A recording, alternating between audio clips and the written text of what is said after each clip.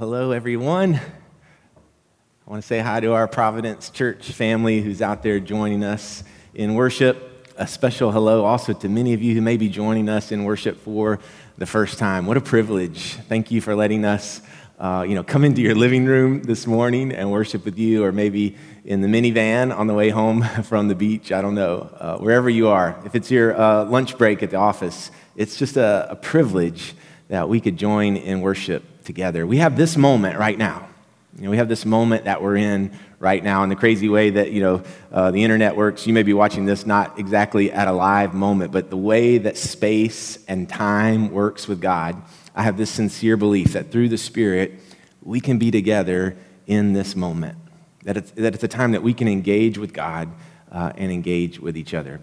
So I wanted to tell you my Mount Juliet tornado story. A bunch of you here that live here, you have your story of where you were in the middle of that night a couple of weeks ago, or maybe you were in East Nashville or Hermitage or Lebanon or even in Cookeville. We have these stories of where we were. I was awoken in the middle of the night by a barrage of texts. So I woke up. I was actually in Orlando. I was in a rented house with a bunch of the guys from our staff team. We had gone to a conference in Orlando that I never ended up going to. And so I woke up in the middle of the night and I had these texts that said stuff like this: "Are you okay?" I had one that said, "Pastor Jacob, we love you. Are you safe?" I'm in Orlando. And so I pick up my phone, I'm shaking the sleep away, and I see that I also have all these texts from the Mount Juliet City text service that is telling me about the tornado. And so in that moment, I'm in Orlando. My wife is in Orlando. She's in a house a few houses down with the women from our staff preparing to go to the conference. But my kids are in Mount Juliet. And my parents are in Mount Juliet. And you guys, my church family, are in Mount Juliet. And I was alone in the middle of the night, in the dark, and I felt totally out of control. In that moment, before I found out that my kids and my parents and my in-laws and you guys were okay, in those moments between, there were like hours that I had that sense of just being totally out of control. I've heard a lot of good Christian people say this week, I've even heard it coming out of my own mouth, so it's not a criticism. I've heard us say, as Christians, we are not to be afraid, right? And that's true. Jesus says, do not be afraid, which actually means we don't have to be afraid. So in the midst of the coronavirus and everything going on, I've heard people say, you know what, you don't have to be afraid. But what I'm saying to you right now is that in the middle of the night, in that room in Orlando, I was afraid.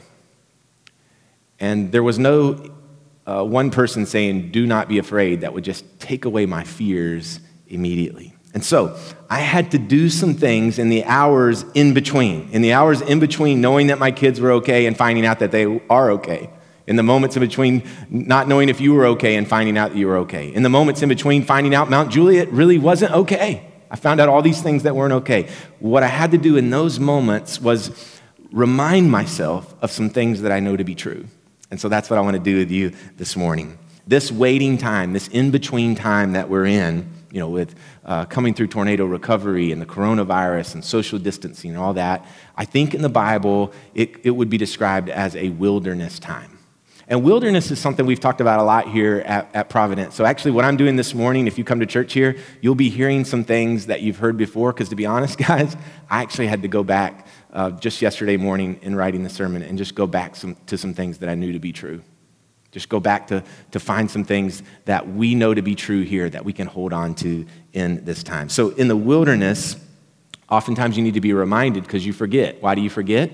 You're tired, you're hungry, you're worn out, you may even be thinking about giving up, and so you forget all these wonderful things that we know to be true. So if that's you today, wherever you're sitting, if today you're tired, if today you're afraid, if today you might be thinking about giving up, boy, do I have a great reminder for you. Here it is. It comes from Mark chapter 1. It says, at once the Spirit sent him is Jesus. At once the Spirit sent him out into the wilderness. And he was in the wilderness 40 days, being tempted by Satan. He was with the wild animals, and angels attended him. Some of you are going to remember this verse. We looked at it last year and actually taught on it in a sense for about 7 weeks. I'm intentionally using it again and some of the points because I want you to hear some things this morning and say, oh yeah, I remember that. So one of the things has to do with numbers. So numbers are used in the Bible just like we use them to count and to date and to mark things. But a careful reading of the scriptures, you'll see that numbers are actually used in a way to show us a special meaning, that the numbers we have meaning. So the scripture we just looked at had a number in it. Did you notice it? The number is 40. So the number 40 is found 146 times in the Bible. It's a really significant number. You'll recognize some of the places. Noah was in the ark 40 days and 40 nights. Moses lived in Egypt 40 years. Then he went out into the desert for 40 years. And then the Israelites wandered in the wilderness 40 years. How many days was Moses up on Mount Sinai? I can hear you from your house. 40 days, right? How many days did the spies spy out the promised land? 40 days. How many days did Jonah speak to Nineveh? 40 days. You get the point. God is trying to show us something in 40. All those examples I just gave were Old Testament examples. The Old Testament was written in Hebrew, and I actually had the opportunity in school to study under a great Hebrew scholar. Her name is Dr. Rebecca Wright. And there was this one time in class, in our Hebrew class, that somebody asked her, I remember saying, Dr. Wright, what's the deal with 40? Why this 40 over and over? And when they asked it, her eyes lit up, and this is what she said. She said, 40 was actually not the Hebrew way of saying 40 days, though it's fine if it actually was 40 days. That's how a Hebrew scholar talks. You're like, huh, what? 40 days, she said, was a way for a great Hebrew storyteller to say a long time. Noah was on the ark 40 days and 40 nights. How long was Noah on the ark? A long time. Moses was in the desert 40 years. How long was he in the desert? A long time. Moses was up on that mountain. They were waiting for him. How long was he up on the mountain? 40 days, a long time. Dr. Wright said, every time you see the number 40, think this, a long time. So I'm going to suggest to you today that this time we're in that feels like wilderness with the tornado and the trauma and the coronavirus and social distancing and uncertainty, I'm going to suggest to you that I think it's going to be a 40-day period for us. And what I mean by that is it's going to be a long time. It already feels like it, doesn't it? And here we are in the season of Lent in the church. Maybe you've heard of it.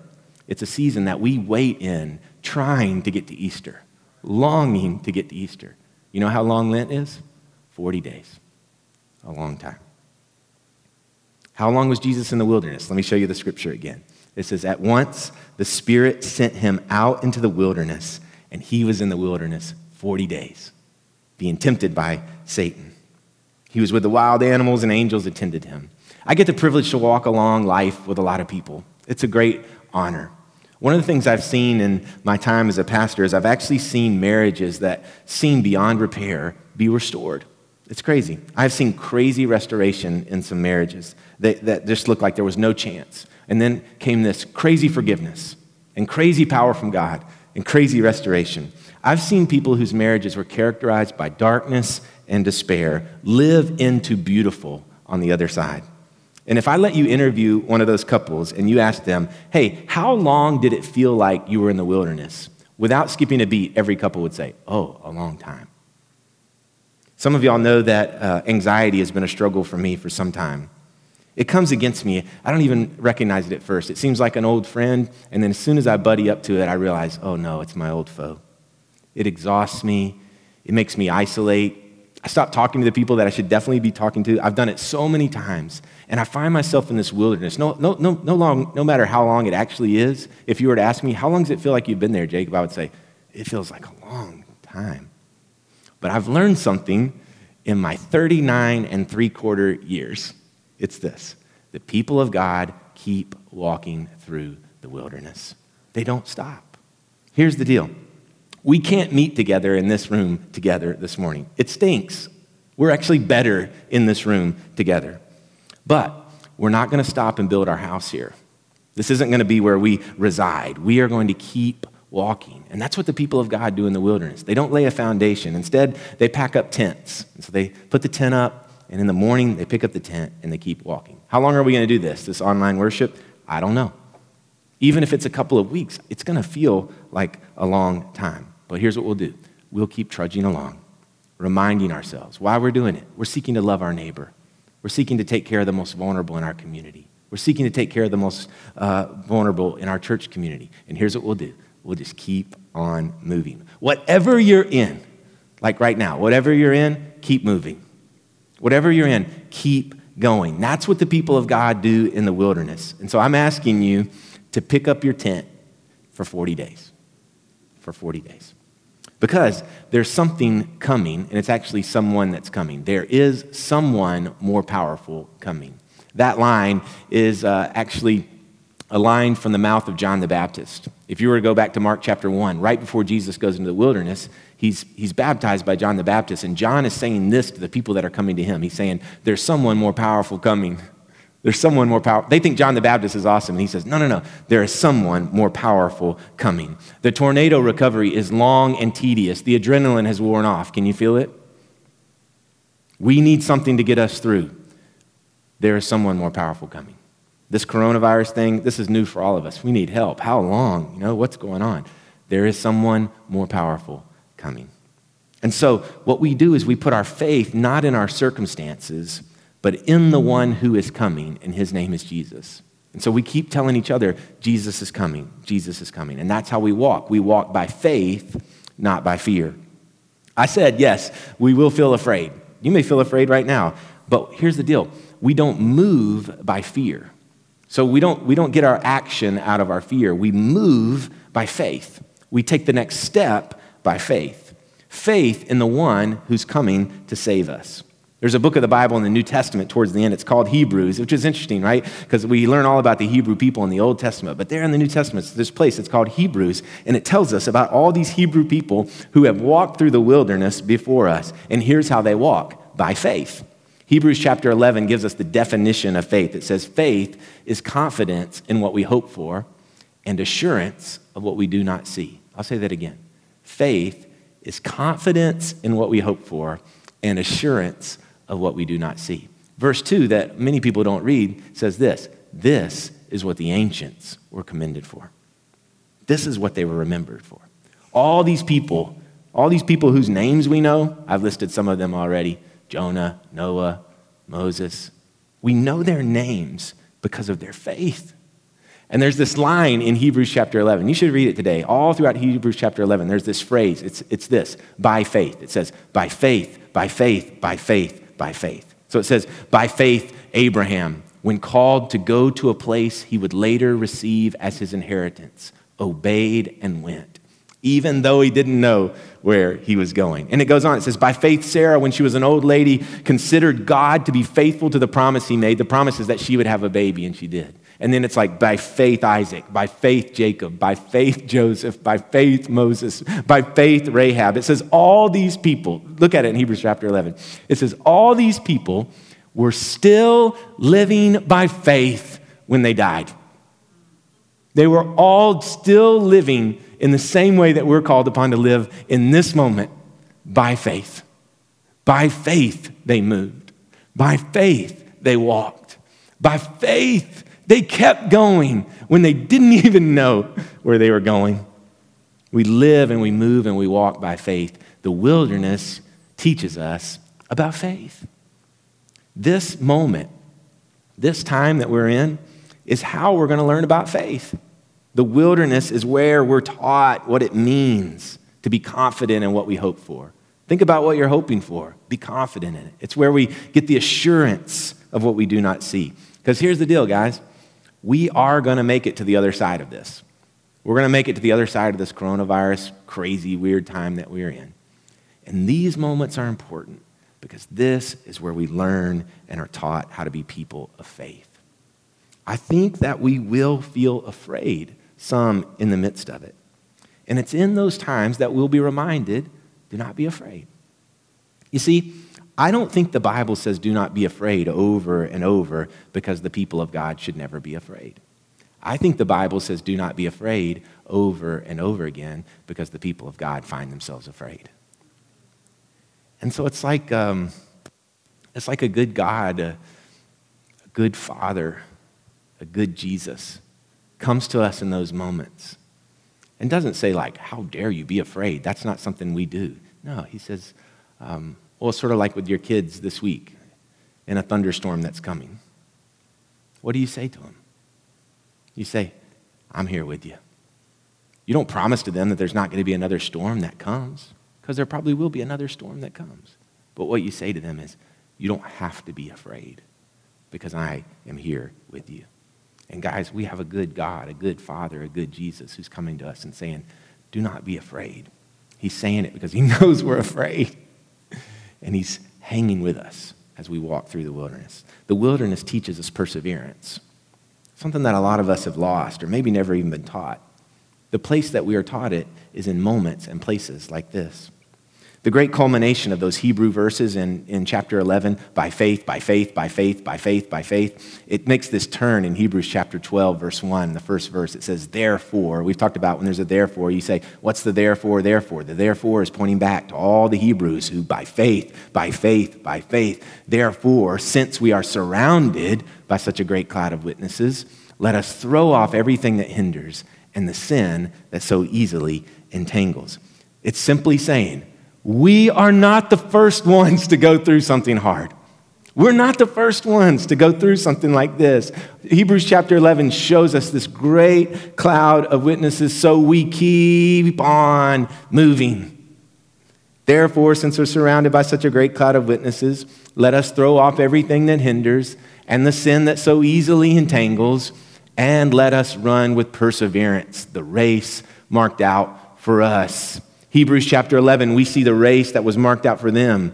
What we're in right now is the race that's been marked out for us. And the way that we run it is with perseverance. There are going to be moments this week you're going to need perseverance. You're going to have to push through. You're going to have to be the one that says, no, guys, we're going to keep on going. We have what it takes to get through it. Jesus broke through the grave. That's what we're getting to at Easter. But he started his ministry in the wilderness where every day he just had to keep on moving. Listen to what Romans says in chapter 5. It says, we also glory in our sufferings because we know that suffering produces perseverance. Perseverance, character, and character, hope. I like the end part of that, the hope part. That's what I want. I'll maybe back up a little bit. I like character, maybe perseverance, but it says what gives us all those things, what produces perseverance is suffering, the hard times, the times of trial. God says you'll go into the wilderness and you will experience suffering and you can glory in it. Isn't that weird? We can take glory in this moment because our suffering is going to produce perseverance. Our perseverance is going to build our character, and the character will give us hope. We can actually glory in this time. We could be so full of joy right now. Christians can do something totally weird, which is have an inexpressible, unexplainable joy in the midst of craziness because we have the hope of Jesus in our hearts. Our children see us right now. They see the weight on our shoulders.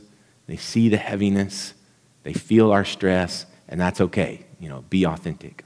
But what if they also were to see our faith? What if they were also to see our joy? And think, why does grandma have so much joy right now? You could be teaching her.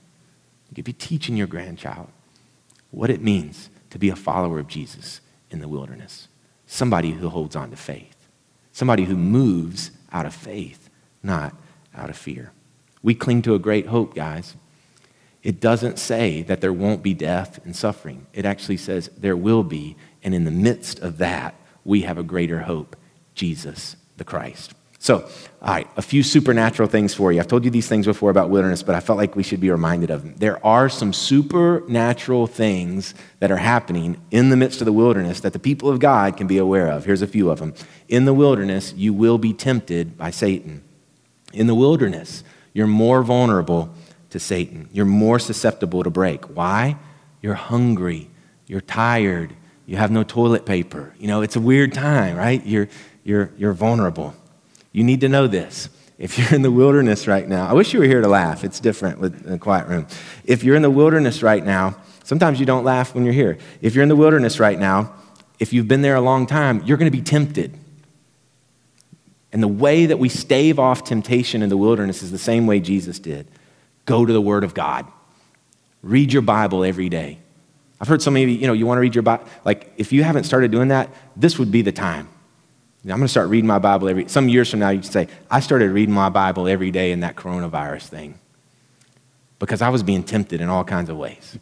The Word of God is what we hold on to in these times. So really, do something intentional. Sign up for an online devotional or sign up for a reading plan on the app. Keep the Word of God near to you. Satan is going to try to tempt you. And what Jesus did is he had the scriptures in him so well, he just spoke the Word of God to the devil. Had a big effect. In the wilderness, the second thing is you will get to hang out with wild animals. I've told you this before. I know it sounds weird, and that's the point. It's sort of weird that we're told that Jesus hangs out with wild animals. I'm not going to tell you right now how God shows up to me in foxes. It's a long story. I'll tell you another time. I won't tell you how my wife believes that God speaks to us through a number. I don't have time. The number is 129. Just in case you ever see it, you can give us a call and let us know. She's a little kooky. But don't think for a minute that the wilderness is a tame place. What we're in right now, there's going to be things that happen that are different and feel abnormal. I really don't know why the scripture says Jesus hung out with wild animals, but I can't leave it out. Here's the thing. You may start doing something right now that you've never done before. You might say, I never in the world thought that I would be on the floor in my bedroom praying. I never thought I'd be somebody like that who would just lay down on the floor. Just lay down on the floor. So desperate for God. Well, those of us who've been through the wilderness, we're like, that makes perfect sense to us. Or you may say, I never in the world thought that I would just be speaking out loud into my car. Just talking to God, asking God for help, putting on the spiritual armor of God out loud out of my mouth. I never thought I'd be that kind of weird kind of thing. I'm just saying wild things happen in this time in the wilderness. There's supernatural stuff going on. Live into it, okay? There's supernatural going on. And here's just a third thing. In the wilderness, you will be attended by angels. In the wilderness, you're not alone. We are going to be tempted to believe one of the biggest lies that the devil tells us, and it's this. You're all by yourself. Some of you are going to be up in the middle of the night tonight, and you're going to think, I'm all alone. And that's not true. God is attending and tending to you. God is placing his angels around you. I want you to look for them. Look for the angels of God. I've seen them. This series we're in is called Beauty for Ashes. And I think we chose this series name, I think it was last summer. So I say that to say God has been preparing us for this time. God knew that we were going to be here and has everything we need for this time. And we believe by faith that God is going to bring beauty from ashes.